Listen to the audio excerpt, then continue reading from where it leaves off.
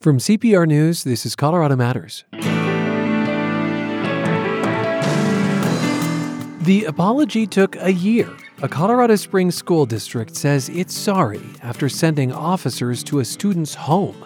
The 12-year-old was remote learning and playing with a toy gun. We as educators and parents, when a child makes mistakes, we teach them, take accountability for your actions, apologize when you're wrong, own up to it. So I just feel like the district should have held themselves to the same standard that we hold our children to. The boy's mother joins us. We'll also talk about the new state law passed because of her family's experience having their home treated like school property. Later, do you want to live in a congressional district where one party dominates? Or is competition better? What we need to do is have conversations with each other again. This issue's at the heart of redistricting and at the heart of Purplish.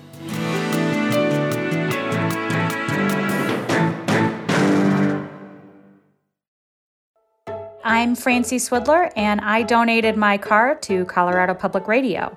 It was a 2004 Nissan Pathfinder. It was a really cool car at a certain period in time, and it has seen some things. So it was time for the car to get off the street anyway, and I knew that it would make me feel okay about saying goodbye. It's easy to donate your car at cpr.org. This is Colorado Matters from CPR News and KRCC. I'm Ryan Warner. It's an apology a year in the making. A school district in Colorado Springs, Widefield 3, says it has deep regrets after sending police officers to a student's home. In August of 2020, 12-year-old Isaiah Elliott was remote learning because of the pandemic and was seen playing with what his teacher suspected was a toy gun.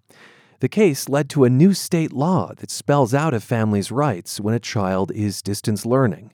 And now, this apology from the district. Isaiah's mom, Danielle, thinks it took too long. We understand that there were certain legal issues that prevented the district from releasing the apology statement, but waiting almost a year to issue an apology to a child that had already endured so much was very insincere to me. We as educators and parents, when a child makes mistakes, we teach them, take accountability for your actions, apologize when you're wrong, own up to it. So I just feel like the district should have held themselves to the same standard that we hold our children to. We also feel as if the verbiage was very politically correct and careful instead of genuine and empathetic like it should have been. In my opinion, it was geared more towards gaining public acceptance rather than making amends with Isaiah and righting their wrong towards him. And I just want to make clear that even though the district has, in fact, worked hand in hand with us in improving things going forward, I don't believe that the apology statement should have been the proper platform to announce that. If you read through the statement, 90% of the so-called apology was geared towards making themselves look good rather than making Isaiah feel better. And I think in order for the apology to have been sincere, one, the individuals who are actually involved in the incident should have been the ones making the apology to Isaiah, and it would have been face-to-face directed towards Isaiah rather than in a written statement that was just handed to us in a folder during a meeting. Just to read a bit from the letter, the district deeply regrets the impact this incident had on the Elliots and apologizes to Isaiah for any embarrassment or discomfort he may have experienced. And then the letter speaks for you. Mr. and Mrs. Elliott want to clearly state to the community that they have been very pleased with the district's receptiveness, honesty, and responsiveness in discussing this specific incident and broader issues. Did you agree to that language? That language was something that I feel they wanted us to relay to the community. Like I said, we have been working with them for almost a year now, making improvements to, better the district and the cultural climate and things like that. However, I feel like they use this apology statement as an opportunity to brag on themselves about, hey, we've been doing all these great things, and the Elliots want to let everybody know how great we are. So is Isaiah still in the Widefield School District? Yes, last year we moved him to another district, but due to our jobs and our schedules, we weren't able to maintain that same distance in that same district anymore. So we did make the decision to bring him back to Widefield this year. Several things have since transpired that kind of gave us the peace of mind to make that decision. And I think it's important to note that our main priority was what's best for Isaiah and what does Isaiah want and what does Isaiah need. Because like many kids throughout this pandemic, the social and emotional toll that the pandemic took and, not being able to socialize and be around his friends, that really hit him hard. Besides this incident and everything else that happened and had an impact on him, that social aspect of not being able to be in school with kids that he's familiar with and stuff really, really took a toll on him. So that was one of our main deciding factors in letting him go back to the district, as well as some other updates that I'd like to provide you with. Yeah, thank you for that. And I know that one big thing that changed was a state law that has been called Isaiah's Law. It passed in the 2021 session of the legislature related to online student protections. And this act specifies that home, a student's private residence, is not the same as an educational institution's buildings, facilities, premises, and offering certain protections to families when there's remote learning going on. How important do you think that law is? I think it's very important. I think it's very critical, especially for not just other families within Colorado, but we also had other individuals reach out from other states that want to pass something similar to this law. So on a bigger scale, it was very important to us, specifically for Isaiah. If you remember back from the police recording, the cam footage, the police had threatened to charge Isaiah with interference of an educational institution for having a toy gun in the privacy of his own home, which is perfectly legal at home. So for the cops to come over and threaten to press charges for something that's legal in our own home, that was huge for us. Here's some of that body-worn camera footage. Technically, we could push the interference with the educational institution. Okay. You're a young man. How old are you? 13? 12. 12? Okay. I don't want to see you get a criminal charge for something silly. You know what I mean? So that's why we're going to document it as an informational report. Okay. I'm not going to charge you. I'm not giving you a summons, a court date, nothing like that. But I want you to understand, if it happens again, I won't have that leeway to do that. Throughout our advocacy and getting this law passed and networking and talking with other people, we realized that what happened to Isaiah was just a small problem to a deeper rooted issue. Several kids before the age of 18 are receiving criminal records or disciplinary records or suspensions and expulsions and things like that for things that are just childlike behavior. So for us to be able to pass a law that not only protects Isaiah, but protects kids across the state and hopefully one day across the nation was huge to us, because children don't need to be punished for childlike behavior or for things that are perfectly legal within their own homes, because those have long-lasting repercussions when they try to go to college or they try to join the military or they try to get, background checks for jobs later on in life. Well, Danielle, the other reality is, I don't have to tell you this, but especially for people and children of color, is that in encounters with law enforcement, there's also the possibility that they are shot. Yes, sir. And that is why we were so adamant in warning other parents and warning other families when this initially arose, is because that was our number one concern. Is Isaiah could have been the next Tamir Rice, being shot over having a toy in the privacy of his own home, being perceived as a threat, being 12 years old, but being perceived as a threat, just having to go through that whole experience in Isaiah's first interaction with law enforcement, them threatening to press charges, them coming to the home, them being en route to the home when we're not there. It was just a very terrifying experience for all of us. And it's something that I hope no other family has to go through, especially over something as silly as, a kid playing with a toy at home during a Zoom session, Tamir Rice, who died in 2014 in Cleveland, 12-year-old African-American boy. And I'll say that as the police were dispatched to your home, you were at work, your husband was out running an errand, but was working from home. What else has changed that makes you comfortable with Isaiah back in the Widefield School District 3? A few things that have changed since August of last year. The new superintendent, Kevin Duran, he has been very genuine and caring throughout our very first meeting. It's our impression, our understanding that he shares the same passion in improving the culture of the district. We really feel like with him in charge that the district's going to be in great hands. The district removed all disciplinary action from Isaiah's record upon our very first meeting. They implemented mandatory cultural and sensitivity training for their staff throughout the whole district. They hired a diversity, inclusion, and equity firm to audit the district and invited us to take part in some of the focus groups and to serve on the steering committee. They have since stopped the recording of all classes and children without written consent. They're revising their policies in regards to the use of school resource officers. And we also reached a settlement with the district in which the district agreed to improve and continue to address issues that arise from not only online learning, but also in relation to communities of color and students with disabilities. So we are pleased with the collaboration we've been able to do with the district and being able to get this law passed and things like that. However, to go as far as saying that we're very pleased and we'd like to express that, that's probably a little stretch, as the statement said. Yeah, quoting from the letter there. Had you considered suing, Danielle? We did. We did consider it. Fortunately, we were able to come to a settlement agreement to where if they did certain things that we wanted to push to help other families, that we would agree not to go that route. Does Isaiah still have the toy gun? Yes, sir. He still does have his toy gun. In fact, when this incident kind of went viral, we had people from around the country sending Isaiah Nerf guns, custom-made dart guns, all kind of toys. So it's a hobby that he's definitely enjoyed. We like to have Nerf gun fights and build forts and different things like that, things that normal teenage boys like to do.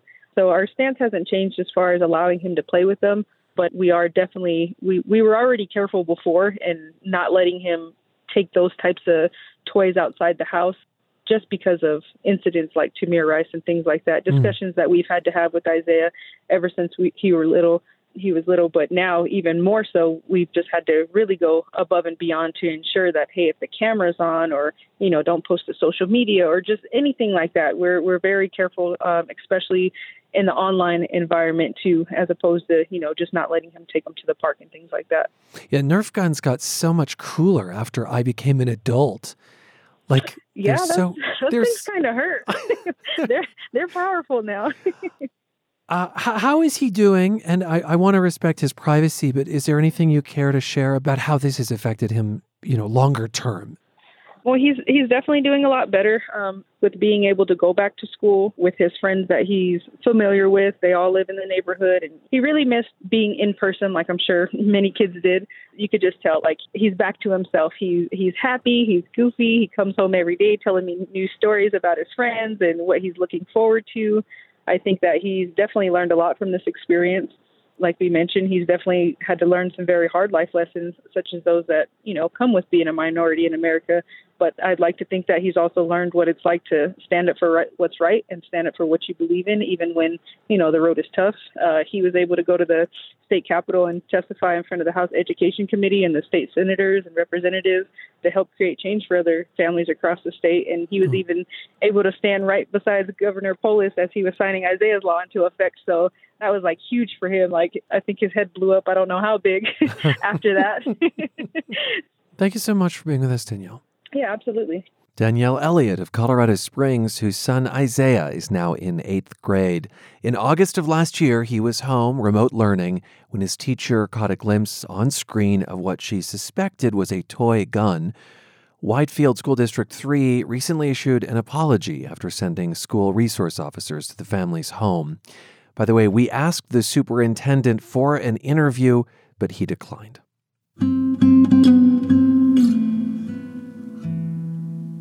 Might police officers need great emotional intelligence? Some state leaders think so. They'd like to see more ethical decision-making as well. CPR Justice reporter Allison Sherry explains the goal is for cops to be more in tune with the people they serve and to better understand the stressors of their job. And if anybody has questions, this is the time to ask. This class should be interactive. I'm going to ask you. Kevin Watts is a federal law enforcement officer by day and teaches at the Community College of Aurora's Police Academy at night.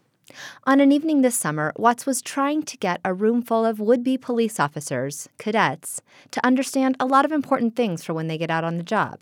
But maybe the most important, themselves. Self-esteem and self-image. If we're not feeling good about ourselves, about our job, where we are in life, if we're under a lot of stress, all these things are influencing each other and us, always. But there are things that we can do to kind of keep those things in check. When officers don't keep their stress and emotions in check, it can come at a high cost. from hostile, unwelcome interactions to outright brutality. Community College of Aurora Police Academy Director Michael Carter says he wants to groom officers to be more thoughtful. It's just asking people to be more human, to recognize why this group might feel police officers are this way, and this group might have no contact with police officers. It changes the face of law enforcement in a way that will make law enforcement better. These lessons, already underway at the community college, will likely be taken statewide within a year, if State Attorney General Phil Weiser gets his way. Weiser, whose agency is in charge of the certification of police officers, is working on the emotional intelligence and ethical decision-making training now for both new and existing officers. The curriculum we have today is a curriculum shaped from a generation or two ago. Weiser says policing has changed since then. It's become more difficult, and, he acknowledges, more violent.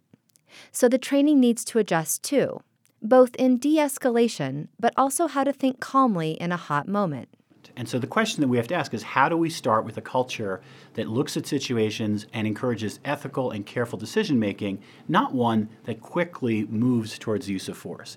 It's important that police officers know how to use force, but it shouldn't be the primary or principal tool that they always use. That takes a mindset change. But at the same time officers are being coached to avoid violence, they're also being trained to encounter it. Put the gun down. Put the gun down, sir. Sir, put the gun down. She hasn't done anything, sir. Sir, just put... At TI training in Jefferson County, Golden police officer Derek Hall is facing a virtual hostage situation. A man is in a convenience store with a gun to a woman's head. Officer Hall tries to talk him into dropping the gun. It was a terrifying few seconds, and it didn't end well. The man ended up killing the woman, and then Officer Hall shot the man. I asked him afterwards whether he second-guessed himself during this training exercise. De-escalation is a valuable tool, but we shouldn't expect it to work all of the time. Just the same thing as a gun doesn't work all of the time, nor does a taser. That's where the balance comes in, is understanding what options we have. Todd Brown is one of the owners of the training group that runs the simulation videos. I asked him, is there harm in putting officers in scenarios where people want to shoot them all day long?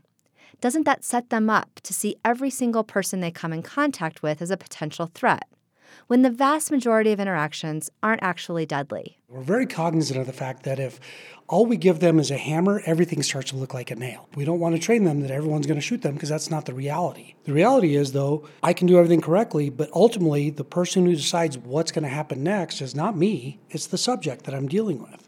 But officers do have a fair amount of control over their interactions with people. And a single bad encounter can ruin someone's life, which is where training for emotional intelligence comes in. Thinking about when and how to use force is a complexity faced by officers today, and those who hope to join their ranks. My name is Jay O'Bara, O''B''A''R''A. Jay O'Bara is a cadet at the Community College of Aurora's police training program. He's learning emotional intelligence, as well as, of course, when to use force. O'Bara says he's not worried about making the wrong decision on the job. He wants to be out and be proactive in the community as an officer. I'm excited to see that change and see what I, Jay O'Bara, can choose to do as an officer to help my community, rather than just sit with my hands in my pockets until I get a call. The new training will be ready and available for new and existing officers across the state by next year. Whether these classes become required will be up to the Peace Officer Standards and Training Board. I'm Allison Sherry, CPR News. CDOT is expanding I-270 through Commerce City, and that means more dirt, dust, and vehicles polluting the air. The agency says it has a plan to address this, but neighbors are skeptical, as CPR's Nathaniel Miner explains. Joe Griffin with CDOT is hanging above the shoulder of Interstate 270, mounting a small box to a signpost. Down below, Gordon Pierce supervises. You can even go a little lower if you want. Pierce oversees air quality data collection for the state health department. What we're doing is putting up air monitoring sensors. This is going to be done in conjunction with reconstruction of I-270 that's going to happen in the next few years. 270 is a 7-mile-long corridor that cuts through the Denver Metro's industrial heart. Its pavement is cracked and worn. Some of it is even sinking into a historic landfill below. And it's often congested with trucks, some carrying fuel from the nearby Suncor refinery. A thick haze hangs in the air. So CDOT has been planning for years to fix and expand this road to accommodate all that traffic. Construction is expected to take multiple years. That, and more vehicles in the long run, could make the already routinely bad air here even worse. That's why Pierce says they're installing a series of these sensors. Well, really what we want to do is find out just what is the impact of construction and what can be done to help mitigate the impacts during construction. And then we'll also be monitoring after construction. CDOT executive Rebecca White says the agency will collect the data, consult with community members, and then act on it. It's not a situation where we get more data and we say, well, that's interesting. The fact that we can look at screening walls and increased vegetation and looking at transit and different ways to move people, we need to know what's going on in order to make those decisions and those investments. A new state law requires CDOT to measure and reduce air quality impacts of large construction projects. White says CDOT started trying to do that type of work during the controversial expansion of Interstate 70 in North Denver. The agency faced multiple lawsuits over pollution concerns, and residents are now living through the dusty demolition of a hulking viaduct. CDOT installed some monitors there and helped pay for new windows and air conditioning units for more than 200 nearby homes. We'd never done those type of investments before. So it kind of set a precedent for having those conversations, and we're ready to have them on future corridors. There isn't the same organized opposition to the I-270 project, at least not yet. It doesn't go through as many neighborhoods, but bad air quality is still top of mind for nearby residents, like Juliet Romero. She says she's often stuck in traffic and understands why CDOT wants to expand the highway. But she also gets headaches on bad air days and has to keep her kids inside. It's kind of depressing, and it's just something that I feel like, I don't have any control over the air. There's not really any escape from bad air quality. This part of Commerce City is nearly surrounded by highways and industrial sites like the Suncor refinery. More than half of its residents are Hispanic. The median income is about $10,000 a year, less than the Denver metro as a whole. And state health officials have documented high rates of severe asthma and other breathing problems. Maria De Zubia is a Commerce City native and a community activist. She says the state has historically done little to protect residents here. I don't feel that we've had people really looking out for us, people who should have been, really keeping an eye on our community when it came to the air quality, when it came to the water quality, when it came to, the basics. Zubia works at a local health clinic and sits on the school board, but says she's speaking as a community member. She says the recent spate of wildfire smoke has given much of the Front Range just a little taste of what life is often like in Commerce City. If you can imagine that stuff all the time over your household, over your schools, over your churches, over your grandparents' home, would you be satisfied with that? Would you be happy about that? Would you say, oh, well, they're going to put up a monitor and tell us how much is actually coming in, but what are they going to do about it? I don't know. I mean, who in their right mind would say that's okay? Zubia is glad the state is installing these monitors. What she'd really like is no highway expansion at all, but the state is set on it. And Zubia accepts that. The industry around her community, the refinery, the highways, it all helps make Colorado run. And given that, she says, the state should do everything it can to protect the community that has to live next to it. I'm Nathaniel Miner, CPR News. Do you want to live in a congressional district where one political party dominates, or is competition better? That's a key consideration as the state adds an 8th seat to the U.S. House. Well, the public affairs team of Benta Birkeland, Andrew Kenney, and Caitlin Kim take on that issue in the latest episode of Purplish, the politics podcast from CPR News. For a lot of people watching the redistricting process, there's one big question, a question my colleague Caitlin actually asked commission staff recently. You have more competitive seats, I would say, in this map than the previous map. Can you just talk about some of the competitive numbers? Thank you.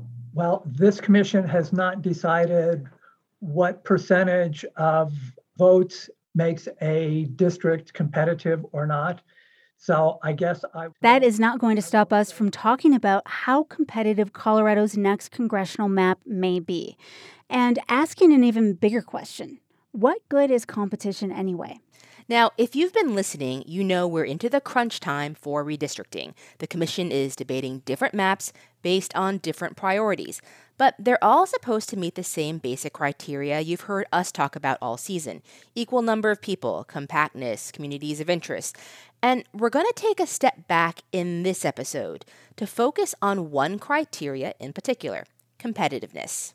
Colorado is one of only a handful of states in the country that requires competitiveness to be a factor in determining new congressional maps. The two maps the nonpartisan commission staff have proposed so far do have slightly different levels of competition. So this latest map has anywhere from 1 to 3 districts that might be considered winnable by either party. Yeah, and that I think depends on how you look at it. And that is a change from the first map that came out in June.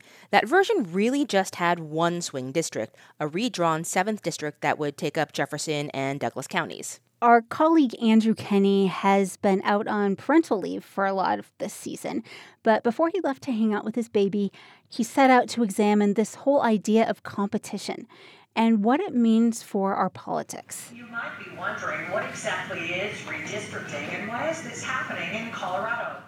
I did not know what to expect when I drove up to Red Rocks Community College in Arvada to attend my very first public hearing on redistricting. I wasn't sure how many people would even show up for this kind of weird, wonky political event. But the answer, it turns out, was a lot. Something like 200 people packed into rows of chairs under the fluorescent lights, fidgeting and coughing and doing the things that you do at a really long public meeting. The vast majority of them were there for the same reason. They were residents of Jefferson County, and they were worried that the redistricting process was going to divide up all these neighboring suburbs and stick them in new congressional districts with people they didn't really know. People from Lakewood got up to say they didn't want to be with Douglas County. It was just too conservative and too suburban down there.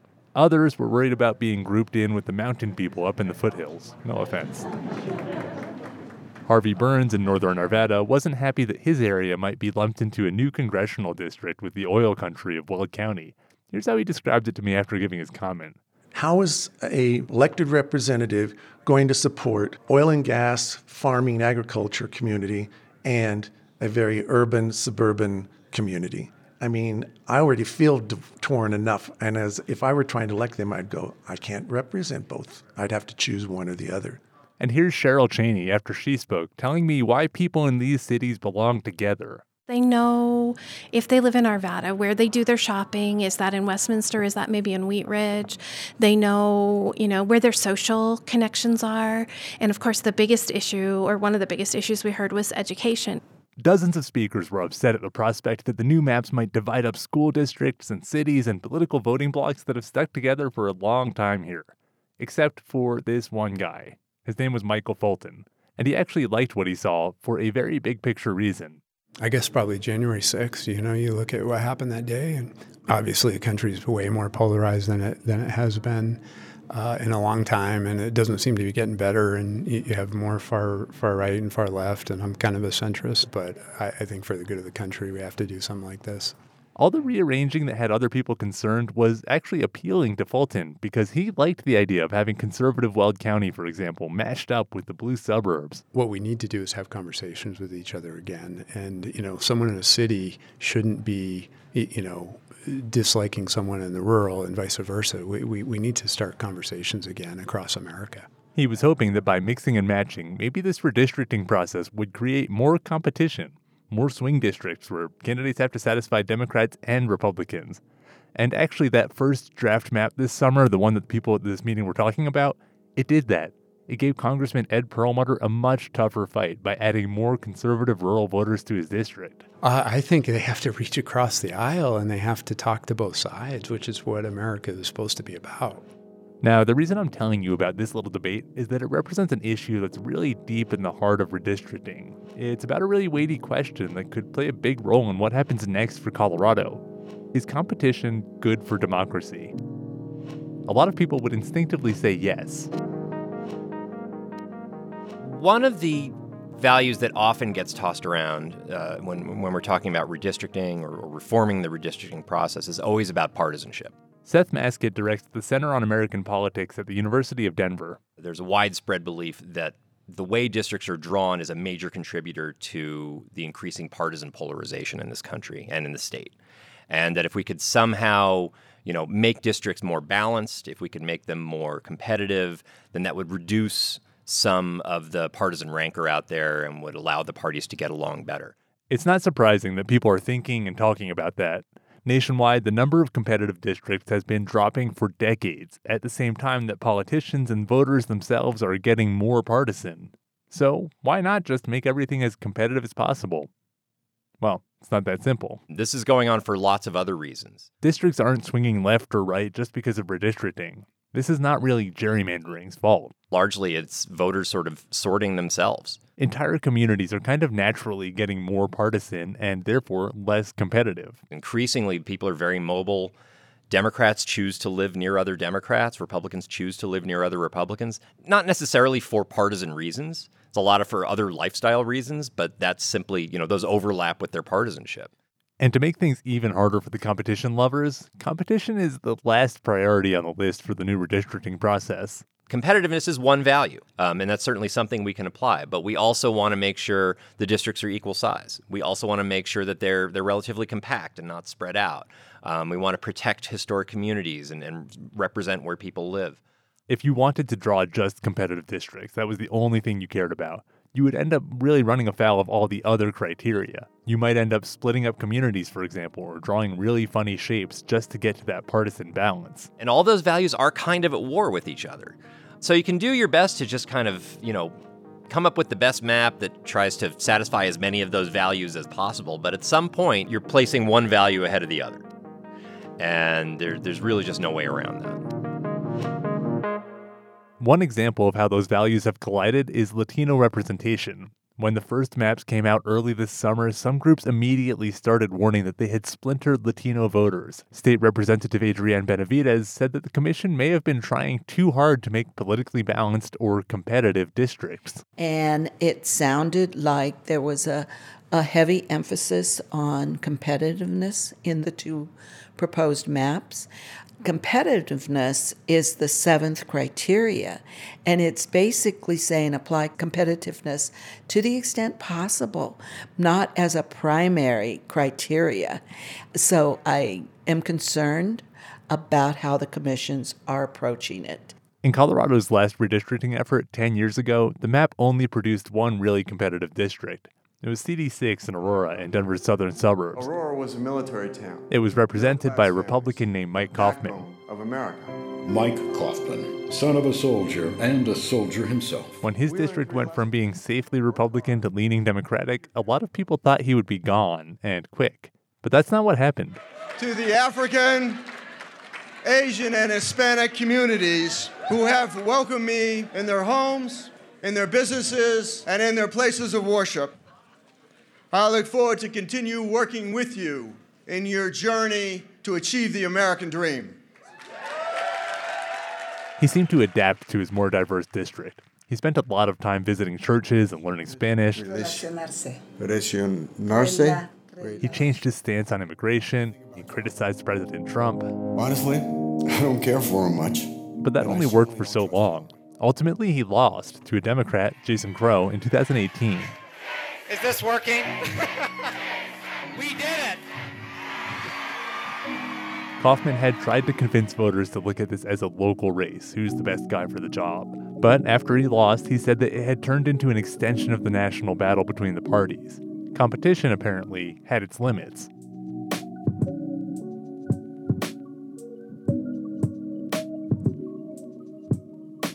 So these last 10 years in CD6 kind of raise a big question. Is drawing for competition worth it? Does it actually achieve all the goals that people hope it will? The idea that we want competitive elections is so ubiquitous within academia that I can count on one hand the number of people who agree with me. I know them personally. That's Justin Buechler. He's an associate professor at Case University, and he's actually written a book on why competition in politics isn't that great. He argues that it doesn't create this epic battle of the minds, with voters carefully weighing their options. Instead, he says it tends to come down to brute partisanship. It's not a metaphor.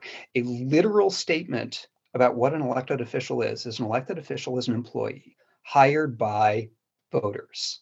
Now, in a district that is split 50-50, what that means is you have a board of people who will decide whether or not to retain this employee, half of whom just want to fire this employee no matter what. That is an impossible employment situation. And this is He argues that while candidates in competitive districts may try to go toward the center, it's really hard and getting harder to convince voters to disregard party lines. And research suggests that thanks to primaries, the politicians who represent swing districts aren't much more moderate than those in the safe ones anyway. On the other hand, in an uncompetitive district, well, at least more people would be represented by somebody who agrees with them. Buechler says that should be the goal. What we want is for as many people as possible to be represented by members of Congress who share their partisan and ideological beliefs. Achieving that means having as few competitive districts as possible.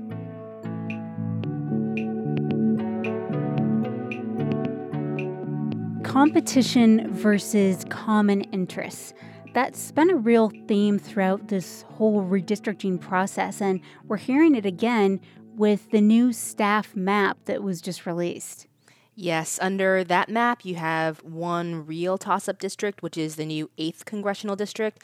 That would be competitive because it's a mashup of liberal Denver suburbs with conservative Will County, including a big piece of Greeley. The new map also has 2 districts that would be pretty close, so they lean to the right or the left, but could probably go either way, depending upon the political year and depending upon the candidates and who is moving in and out of that district. Yeah, that's correct. One is the proposal for a southern district, which would lean Republican, and the other is the redrawn 7th Congressional District, which is a mix of a few conservative mountain counties and a few purple mountain counties, with Jefferson counties growing blue hue. Something that's interesting to note, and that we heard in Andy's story, and we've uncovered that in our reporting too, Caitlin, was this real concern from Latino groups that the commission was going to sacrifice their interests or their community of interest in order to create competitive districts or more competitive districts.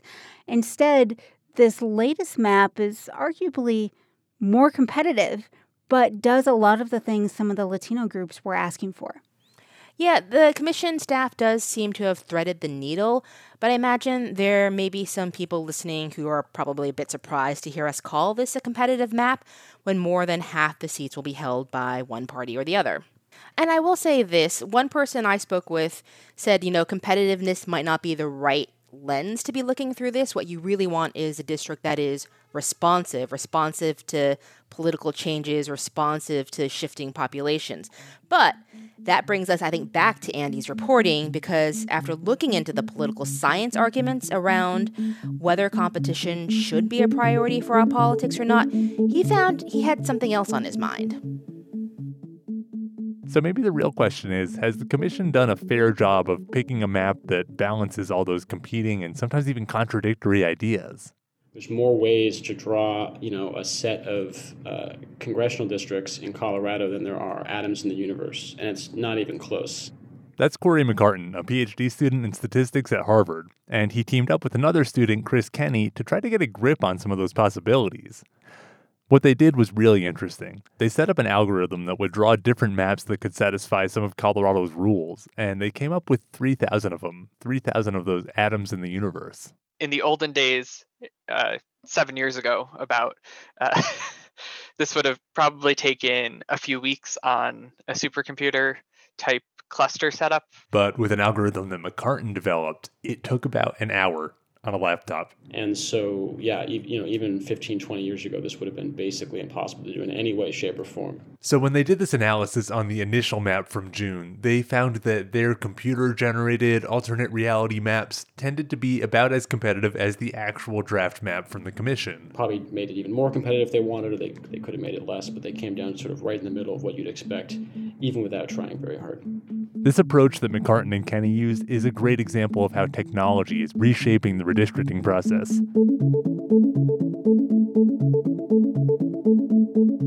To tie it all together, I talked with one more person. Wendy Cho is a professor of political science, statistics, mathematics, computer science, Asian American studies, and law at the University of Illinois. She's done pioneering work on this kind of simulation-based approach to redistricting. And she thinks that computational analysis will make the trade-offs involved in drawing different maps much more transparent.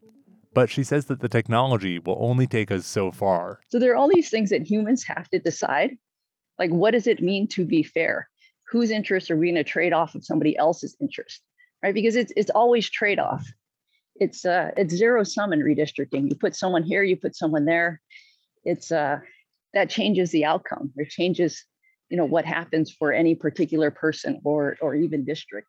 Computers can tell us increasingly whether a map is more competitive or more biased or less compact or less contiguous than it could be. But the most important decisions about how to balance those contrasting values, they still have to be made by humans. One of Cho's biggest questions is whether independent commissions like Colorado's will improve that human element. We very much need the humans. We very much need, human deliberation in the process. Computers don't fix that. Computers never fix humans, actually. All this is to say that there really is no perfect map. The Commission's decisions ultimately will favor one priority or another. They're nearing the end of their work now. Colorado will feel the effects of all those choices for the next 10 years. Interestingly, some of the concerns we've heard about the maps haven't centered around the competitive districts. We've also heard people upset about certain districts that would be considered pretty safe. Yeah, there has been a lot of angst about putting, for example, Fort Collins together with most of Weld County in the safely Republican 4th District, or putting conservative Northwest Colorado in with Boulder in the strongly Democratic 2nd District. And I think this goes to something we hear a lot from voters. Yes, they want competition, but they also want to be in a district that votes like them. I think that's exactly right. And another question is, if you are in a district that's more evenly split politically, how will it impact the types of candidates who run for office, or does it not have a huge impact? So we'll be following that for sure.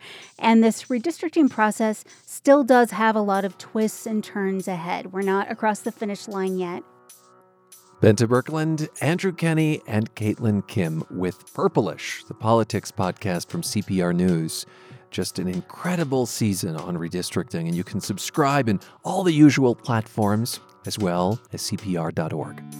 We'll be right back with the movie recommendations that'll put you on the bleeding edge of cinema. This is Colorado Matters from CPR News. I hope that you get news that tells you, hey, this is what my elected representative is doing in DC, and I needed to know that. Or, wow, that's interesting. I didn't know that my elected representative was doing this. Public affairs reporter Caitlin Kim, based in Washington, D.C. You send them there to represent your district or the state of Colorado, and ultimately you. What are they doing in your name? I think this is all information you need to know, and I hope my reporting helps provide some of that. Listen for the work of the CPR Newsroom every day here on CPR News. You're with Colorado Matters from CPR News. I'm Ryan Warner. Some movie recommendations now that you should put a lot of stock in because they come from our arts reporter, Monica Castillo, the biggest film buff I know. And she is full of inspiration after returning from the Telluride Film Festival. I asked her for a little background first. Monica, tell us a bit about the festival's history and why Hollywood treks to the Rockies almost every fall. Sure. Originally, the Telluride Film Festival started as a small gathering of film fans in Colorado. It's since grown into a big deal in Hollywood because it takes place in between the Venice Film Festival and the Toronto International Film Festival. These three events are typically where studios and distributors try to get their Oscar contenders to premiere so that they get a lot of attention and they're fresh in the minds of awards voters. Since about the late 2000s, Telluride has been a launchpad for Oscar hopefuls, and even some movies like Slumdog Millionaire have gone on to win Best Picture. Now, Telluride was back this year after being canceled last year because of the pandemic. Why did they put such a priority on returning to in-person? They really wanted it to be face-to-face this year, and when they announced it, they became one of the first major film festivals in the U.S. to return to an all-person event, meaning they had no virtual component. But organizers wanted people to be safe too. They required every attendee to be vaccinated, to take a test to claim your badge, and to keep masks on inside the theater.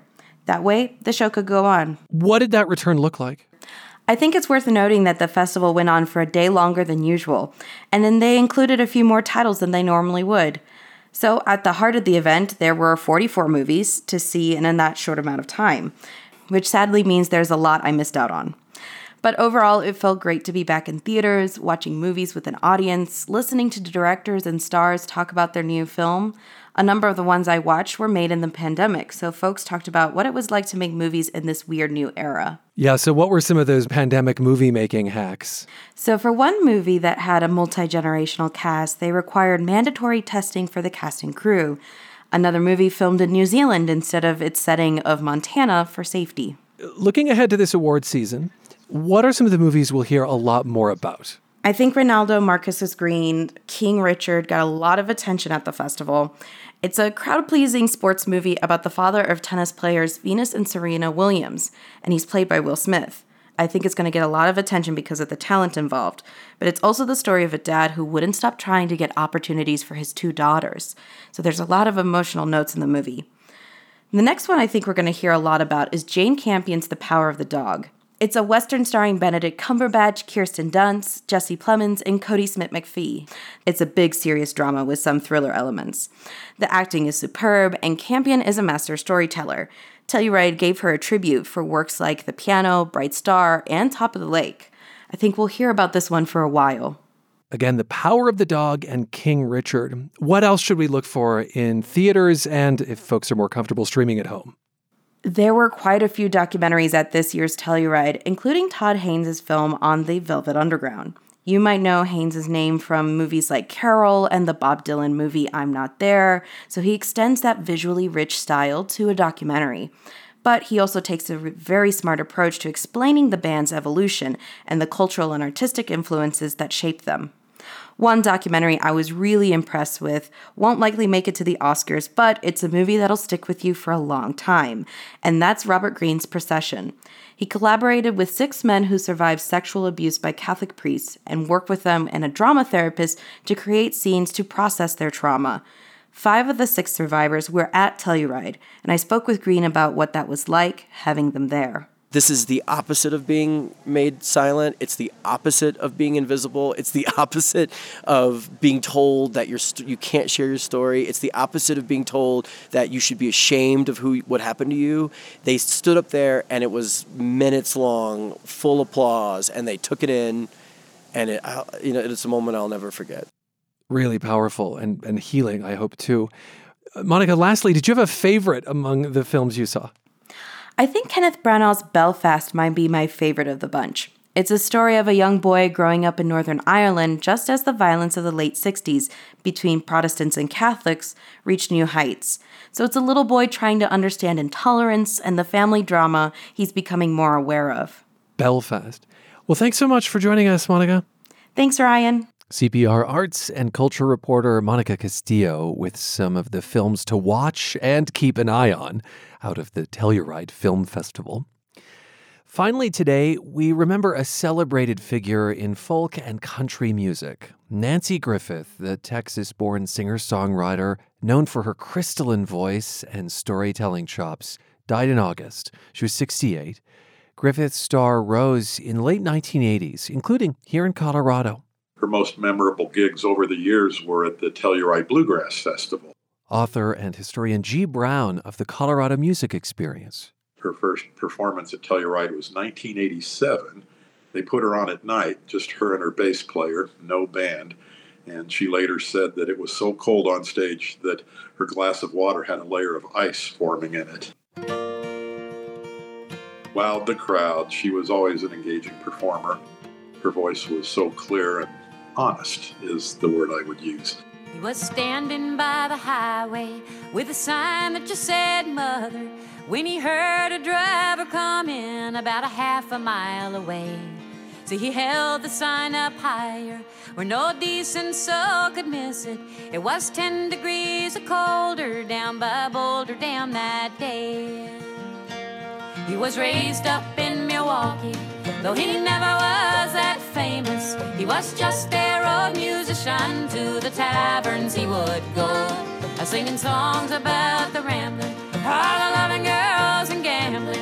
How the world fell on his shoulders back in Boulder, I don't know. And she told him she would take him for a ride in the morning sun. Singer-songwriter Nanci Griffith, longtime performer at the Telluride Bluegrass Festival, died in August at age 68.